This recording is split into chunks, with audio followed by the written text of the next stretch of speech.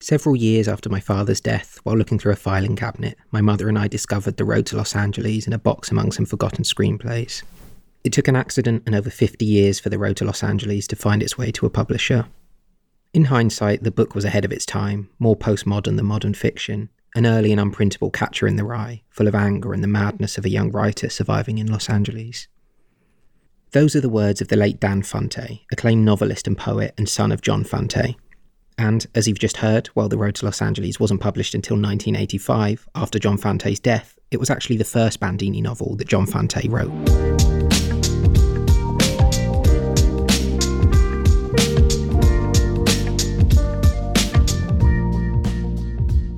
We're now going back to the early 1930s, before Wait Until Spring Bandini was published, back to when a young John Fante had a growing reputation as a short story writer. In this period, he had not yet married Joyce, had a different partner called Marie, and had had short stories published with Atlantic Monthly, The American Mercury, Story Magazine, Harper's Bazaar, and others. In fact, as he wrote to his mother, who in all this world of young writers wouldn't trade places with me? I am in an enviable position, and I realise it and intend to make the most of it. In June of 1932, he wrote to his mother saying that he had received a letter from Alfred Knopf, who had published one of his short stories, asking Fante to let him know if he was planning on writing a novel. Fante told his mother that, "I have answered that I have a long novel in mind, and that I will write one when I have the time and money. I believe that it will take me at least a year to write the sort of novel I want published under my name." By the end of the year, Fante obviously had decided that it was time, and in January 1933, he wrote to his mother to tell her that, quote, "I've also written a letter to Alfred A. Knopf. I'm asking him for advance royalties on a book which I want to write. If Knopf will pay me enough to live comfortably for the next 7 months, I can get off a fine book." Needless to say, John Fante was not short of confidence. Ross B. Wills told the story of meeting Fante for the first time and saying, "So, you're another one of those guys who's going to write the great American novel, are you?" According to Wills, Fante stopped, raised his fist to the sky and said, 10, 20, why, I've got 40 great books in me. Meanwhile, in a letter to his cousin Joe, Fante wrote, quote, "I will write a great first novel. Of this I'm positive." However, Fante's confidence seemed to fluctuate from month to month, week to week, even letter to letter. In another letter to his cousin Joe, in which he had complimented his writing talents, Fante replied that, quote, "I'm so aware of my own deficiencies as a writer that for the moment, after reading your notice, I wondered whether or not here wasn't a polite slice of ridicule." Not long after reaching out to Knopf, Fante confirmed to his brother that he had, quote, "signed the contract. I am to get $50 a month for the next 8 months, and my finished manuscript is due in New York in November 1933. My book will be printed and issued in the spring of 1934. I have 7 months and $450 to write my novel," he said. "This is pretty swell in my opinion." However, it wasn't all smooth sailing from here. A month later, he wrote that, quote, "This book is a son of a bitch on wheels to write. So far I've gone at it spasmodically and with great heat, accumulating 30,000 words. I destroyed the whole business this morning and started all over again." He even wrote to his mother asking whether she thought he should go back to Denver, as Colorado is where the majority of the book would take place, to see if that could help him with the book. Later that summer, Fante wrote a long letter to Carrie McWilliams explaining his frustrations with his work so far. "I am having trouble with my book," he said. "Today I tore up 60,000 words, the toil of 3 months. I was absolutely fed up. I wish I knew positively what the matter is. I can't put my finger on it. There's something wrong, something changing in me, and I don't know what to call it, nor where to find it. The work I destroyed was not good work. I could see it. I was losing faith in it every day from the beginning. I tore up that work very deliberately. It was hollow, artificial. I started with a tricky style, found the easy thing to write, and went ahead. I hammered away day after day, just pouring words. It wasn't good stuff. I knew all along that I was playing a trick. Not a trick on Knopf or anyone, but on myself. I have that feeling about writing. I know when I am honest and when I am cheating. The result horrifies me. I think what I have written is putrid. The white-haired boy, the kid who made the Mercury when he was 20, and such disgusting hooey as that, is the guy who is so plain in every sentence of this first novel that I would rather go to jail than have people read the book, because there is no truth in it. I don't mean autobiographical fact, I mean something else. It's that feeling you get when you begin to write something you really love, that feeling of being in a stream and floating on without stopping. I was forcing it, and the result was never satisfying. The dissatisfaction plus the effort has made a physical wreck out of me. Maybe I am taking it too seriously. I sometimes think I have overestimated my own importance and significance. I really don't know for sure. Perhaps I should be digging ditches. After a couple of months and a couple of slightly more positive letters to his mother, where he indicated he thought he would soon finish the book, Fante wrote to his mother again, admitting, quote, "My book is far from complete. I frankly don't know what I'm going to do about it." In November, he said he was still, quote, "daily pounding away at my book," and in December he wrote that, quote, "I am now in the last stages of my book, and by January 1st I hope to have finished it." His confidence in his work, however, was still not there. "Whether it is good or not," he wrote, "I can't say." In February of the new year, Fante wrote to his mother explaining the trouble he had writing the book. "Writing a book is a tremendous job," he wrote, "especially the sort of book I'm doing, because I'm not sitting before a typewriter doesn't mean that I am free. Even when I go to bed I have the same worries. It lies in my mind constantly, and I get horribly disgusted sometimes. There seems to be no end to the task." Finally, on April 8th of 1934, the month Fante had originally told his brother that his debut book was due to be physically published, Fante did actually mail a version of the manuscript, provisionally titled Pater Doloroso, to Knopf. The same day, he wrote to his mentor H.L. Mencken, telling him that, quote, "The book is a flop. It fell to pieces when I tried to remove the superstructure. I wrote 1,000,000 words and 4 drafts. Out of it I got a 220-page hodgepodge." In May, Fante heard back about the manuscript. He told his mother that Knopf, quote, "sends me some bad news in a way, for he wants me to do some more work on the book, and it is going to mean another 6 months of slaving. But I don't mind. The fact that my novel was sent back for more work is not bad news, and I don't want you to think of it in that light." By this point, having long run out of his book advance money, Fante had begun a well-paying job in Hollywood. While this gave Fante money he had never had before, it was not the work he wanted to be doing. Quote, "I'm very anxious to make the changes in my book, as per the publisher's suggestion. Movie writing is a long way removed from book writing. I do want to get that book written," he said. "It means more to me than anything I could ever possibly do in the movies." In another 1934 letter, Fante had written that, quote, "writing for the studios is the most disgusting job in Christ's kingdom." In another letter to his mother, he said that, quote, "I would love to have the work off my hands so that I could stop worrying and start another book." Fante's belief in this first novel attempt was waning, and, eventually, the progress of Pater Doloroso came to a final halt. In May 1935, 2 years after the original proposal was accepted, John Fante was in a place of reflection, and he admitted that, quote, "when I look back upon the past year, I wonder if I have done what is best with my life." That first novel, he admitted to Mencken, was pretty bad. The book was truly a bad novel, and no one would have got any good out of its publication. Fante wasn't all doom and gloom, however. All in all, he said, "I don't think I shall lose money on that ill-fated novel, even though it never saw publication." Instead, Fante had decided he would try and break it up into short stories to sell instead. Besides, more importantly, by June, Fante was writing to Carey McWilliams again to let him know that, quote, "I have started another book. This time I am a bit cagey in my predictions. I can only say that I have definitely got a good start." So, we're heading into 1936, and Fante is now finally working on what is to become the first Bandini novel. He has renewed enthusiasm about his prospects as a novelist again, writing to his dad that, quote, "the book opens up many possibilities in the way of money. In the first place, it might sell well. In the second place, it might open up new contracts with magazine editors. And in the third place, there are the picture people. A writer with a book under his belt, a good book, is worth good money in this town." In March of 1936, he sent the first part of this new manuscript, again, to his mentor H.L. Mencken. At this point, this new novel was provisionally titled In My Time. In the accompanying letter, Fante wrote that, quote, "Arturo, my character in the book, he is me, and you might say I am he. I think it a representative picture of my type of young man." Mencken replied saying that the manuscript, as it stood, was, quote, "long on discussion and short on story." This can't have been a massive surprise for Fante, who, in the accompanying letter alongside the manuscript, said that he decided against sending an explanation of what happens in the rest of the novel because, quote, "nothing happens."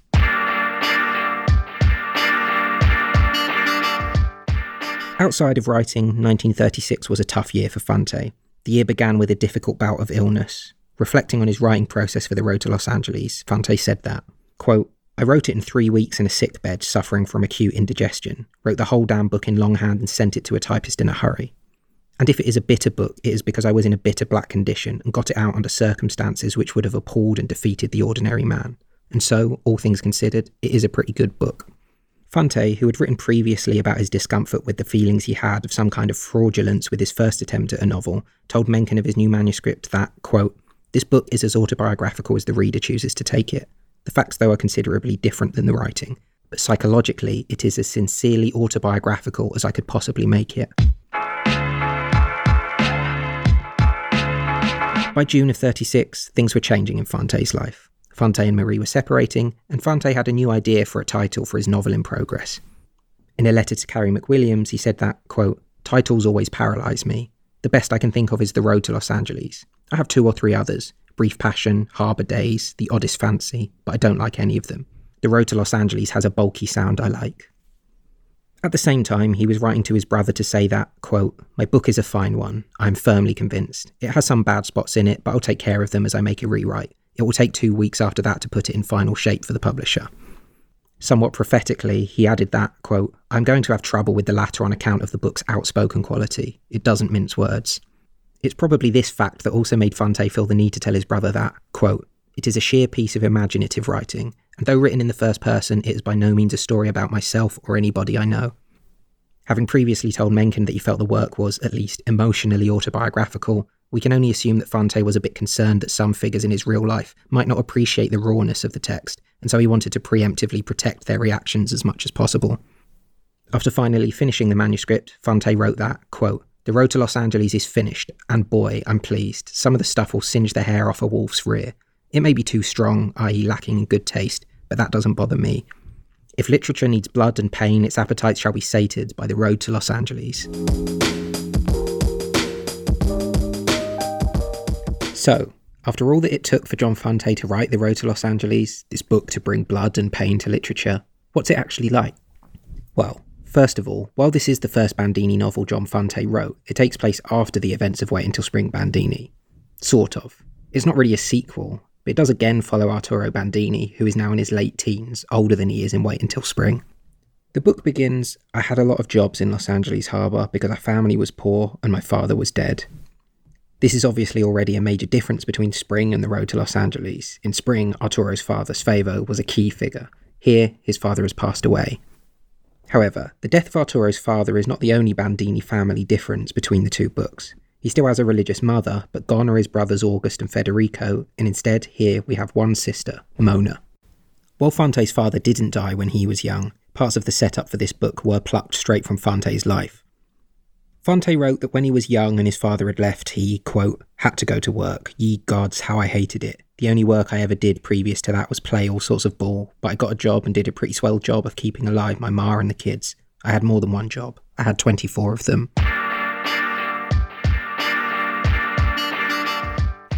While Arturo is still living at home with his family, this is much less a novel about family than Wait Until Spring Bandini.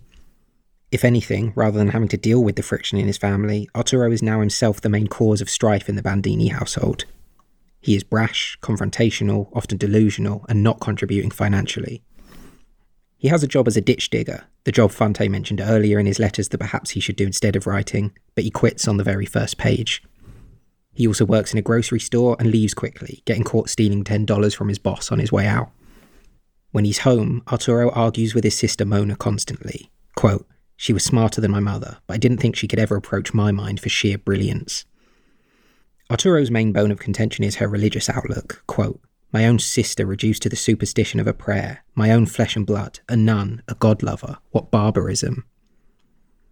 A further cause of the awkwardness between Arturo and his family is his use of the clothes closet, which Bandini calls his private study, where he locks himself away to admire the pictures of women in magazines like artists and models.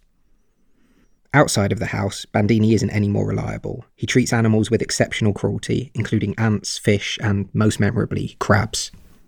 Surrounded by crabs, it is, quote, "the big ones I want to kill and kill. The big fellows were strong and ferocious with powerful incisors. They were worthy adversaries for the great Bandini, the conquering Arturo." He starts off throwing stones, and then purchases an air gun to dispose of them more efficiently. Quote, "I shot crabs all that afternoon until my shoulder hurt behind the gun and my eyes ached behind the gun sight. I was dictator Bandini, Iron Man of Crabland. They had tried to unseat me, those damn crabs, and I was getting revenge. It infuriated me. These goddamn crabs had actually questioned the might of Superman Bandini." At the end of the workday, he heads back home, where his uncle Frank is visiting again, and tells the family that he has got Arturo a job at the local fishery, which Arturo reluctantly begins.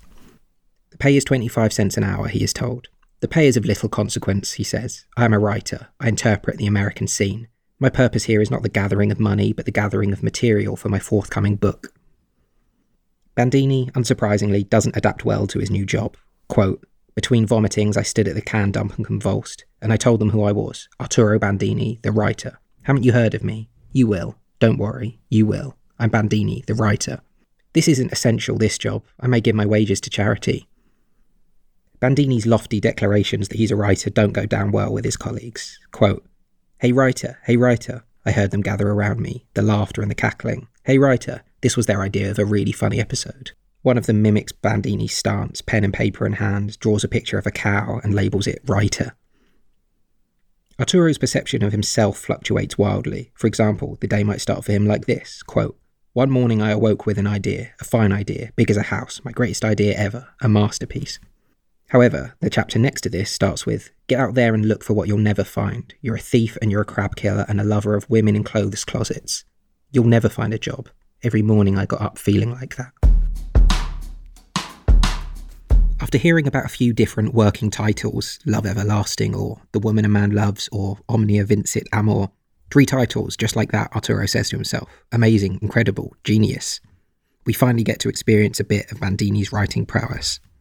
He writes about Arthur Banning, his hero, quote, there he was, a scion of a wealthy, famous, powerful, magniloquent family, a gallant homo with the world at his feet and the great, powerful, amazing Banning fortune at his disposal. And yea, as he stood there, something troubled Arthur Banning, tall, darkened, handsome, tanned by the rays of old soul, and what troubled him was that, though he had travelled many lands and seas, and rivers too, and though he made love and had love affairs the whole world knew about through the medium of the press, the powerful, grinding press, he, Arthur Banning, this scion, was unhappy. And though rich, famous, powerful, he was lonely, and encastellated for love. Bandini believes he has put together a thorough piece of work. Banning, he says, quote, in his yacht, went from country to country, had love affairs with women from every race and country in the world. I went to the dictionary for all my countries, and there was none I missed. Bandini does eventually finish his Arthur Banning novel. Quote, at exactly 3:27 a.m. on Friday, August 7th, I finished the story. The last word of the last page was exactly what I wished. It was death. My hero shot himself through the head. I didn't exactly write that he pulled the trigger. This was illustrated by suggestion, which proved my ability to use restraint in a smashing climax. In fact, it is after finally finishing his novel, when the rest of the Bandini family reads it, that all hell breaks loose. I see you're absorbed, gripping, isn't it? Arturo says upon finding his sister Mona reading the manuscript. It's silly, she says, plain silly. It doesn't grip me, it gripes me. I had to laugh, she added. I skipped most of it. Why didn't your hero kill himself on the first page instead of the last? It would have made a lot better story. Bandini is furious and pins his sister to the wall, shouting at her that she is too stupid to understand the book. When he releases her, she throws a vase at his head. For peace of mind, Arturo turns to his mum, who assures him that she loved the book. Then, after Bandini gets belligerent, telling her she must be honest with him, she admits she thought that, quote, the hero was nasty. He committed adultery on almost every page. He was impure from the beginning. He turned my stomach. Bandini is furious again. He decides to give the book just one more read to confirm what he already knows, that he has created a work of genius. Quote, I opened my eyes and tried to read it. No good. It didn't work. I couldn't read it. I tried it out loud. No good. This book was no good. It was somewhat verbose. There were too many words in it. It was somewhat stodgy.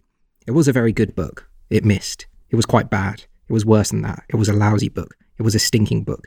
It was the goddamnest book I ever saw. It was ridiculous. However, Bandini himself, of course, is not the one to blame. He knows exactly why the book doesn't work. No writing could be done in this asylum, he says. No art could come from this chaos of stupidity. He decides there's only one thing to do, that he must leave. This was an impossible place to write, he says. This kitchen was a detriment. This neighbourhood was a detriment. This town was a detriment. As we've already learnt about Arturo, he is not adverse to theft, and as Wait Until Spring Bandini showed us, even his mother is not safe. Here, quote, at the bottom of the trunk I found what I wanted. They were family jewels wrapped in a paisley shawl, 2 solid gold rings, a solid gold watch and chain, a set of gold cufflinks, a set of gold earrings, a few gold pins, a gold cameo, a gold chain, little odds and ends of gold, jewels my father had bought during his lifetime.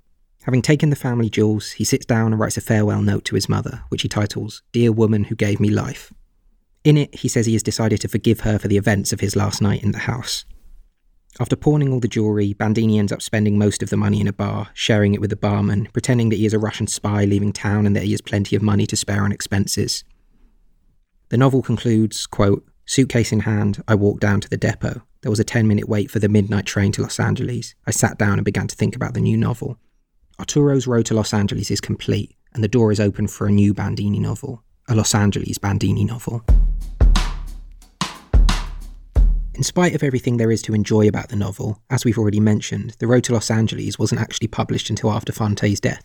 So, what happened?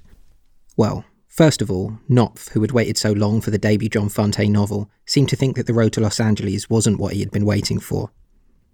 Fante wrote that he wasn't sure Knopf ever even read the book, but that he received a letter of rejection from Knopf's proxy at the publisher who said that he was, quote, sorry and bitterly disappointed that the writer of such brilliant short stories in the Mercury should do such a job as that particular novel.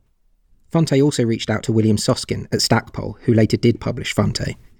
Fante remembered Soskin saying that the chances of them purchasing the manuscript were, quote, not very bright, but that he could send it along anyway. Fante was unsure. So far I have not done it, i.e. sent the manuscript, he said, because I hate the idea of everybody kicking it around and forming a bad reputation of my work. I feel that it will do me harm in the future, when and if I wrote and tried to sell another book. They would remember me as the guy who writes so filthily. Perhaps by this point Fante had a hunch that his future working relationship with Stackpole was brighter than the future of the Road to Los Angeles manuscript. I myself am quite sure I have written a good book, Fante said.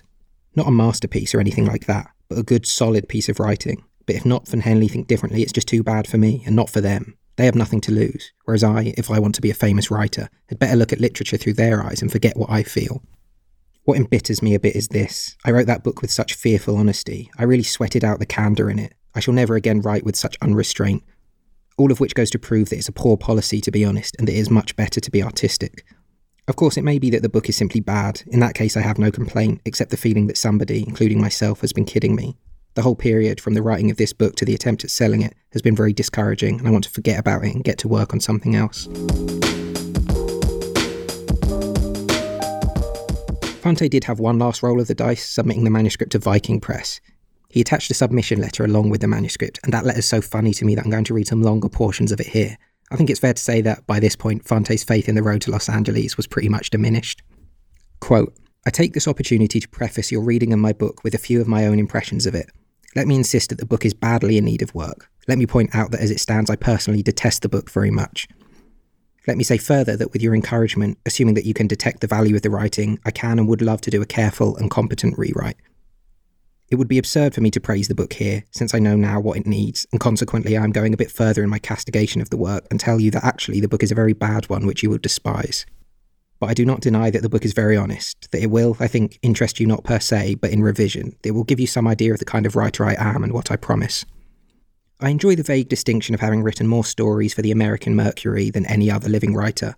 The present tendency of the Mercury being what it is, I can't say I particularly relish the distinction. The novel you get from Soskin is not the best book I hope to write.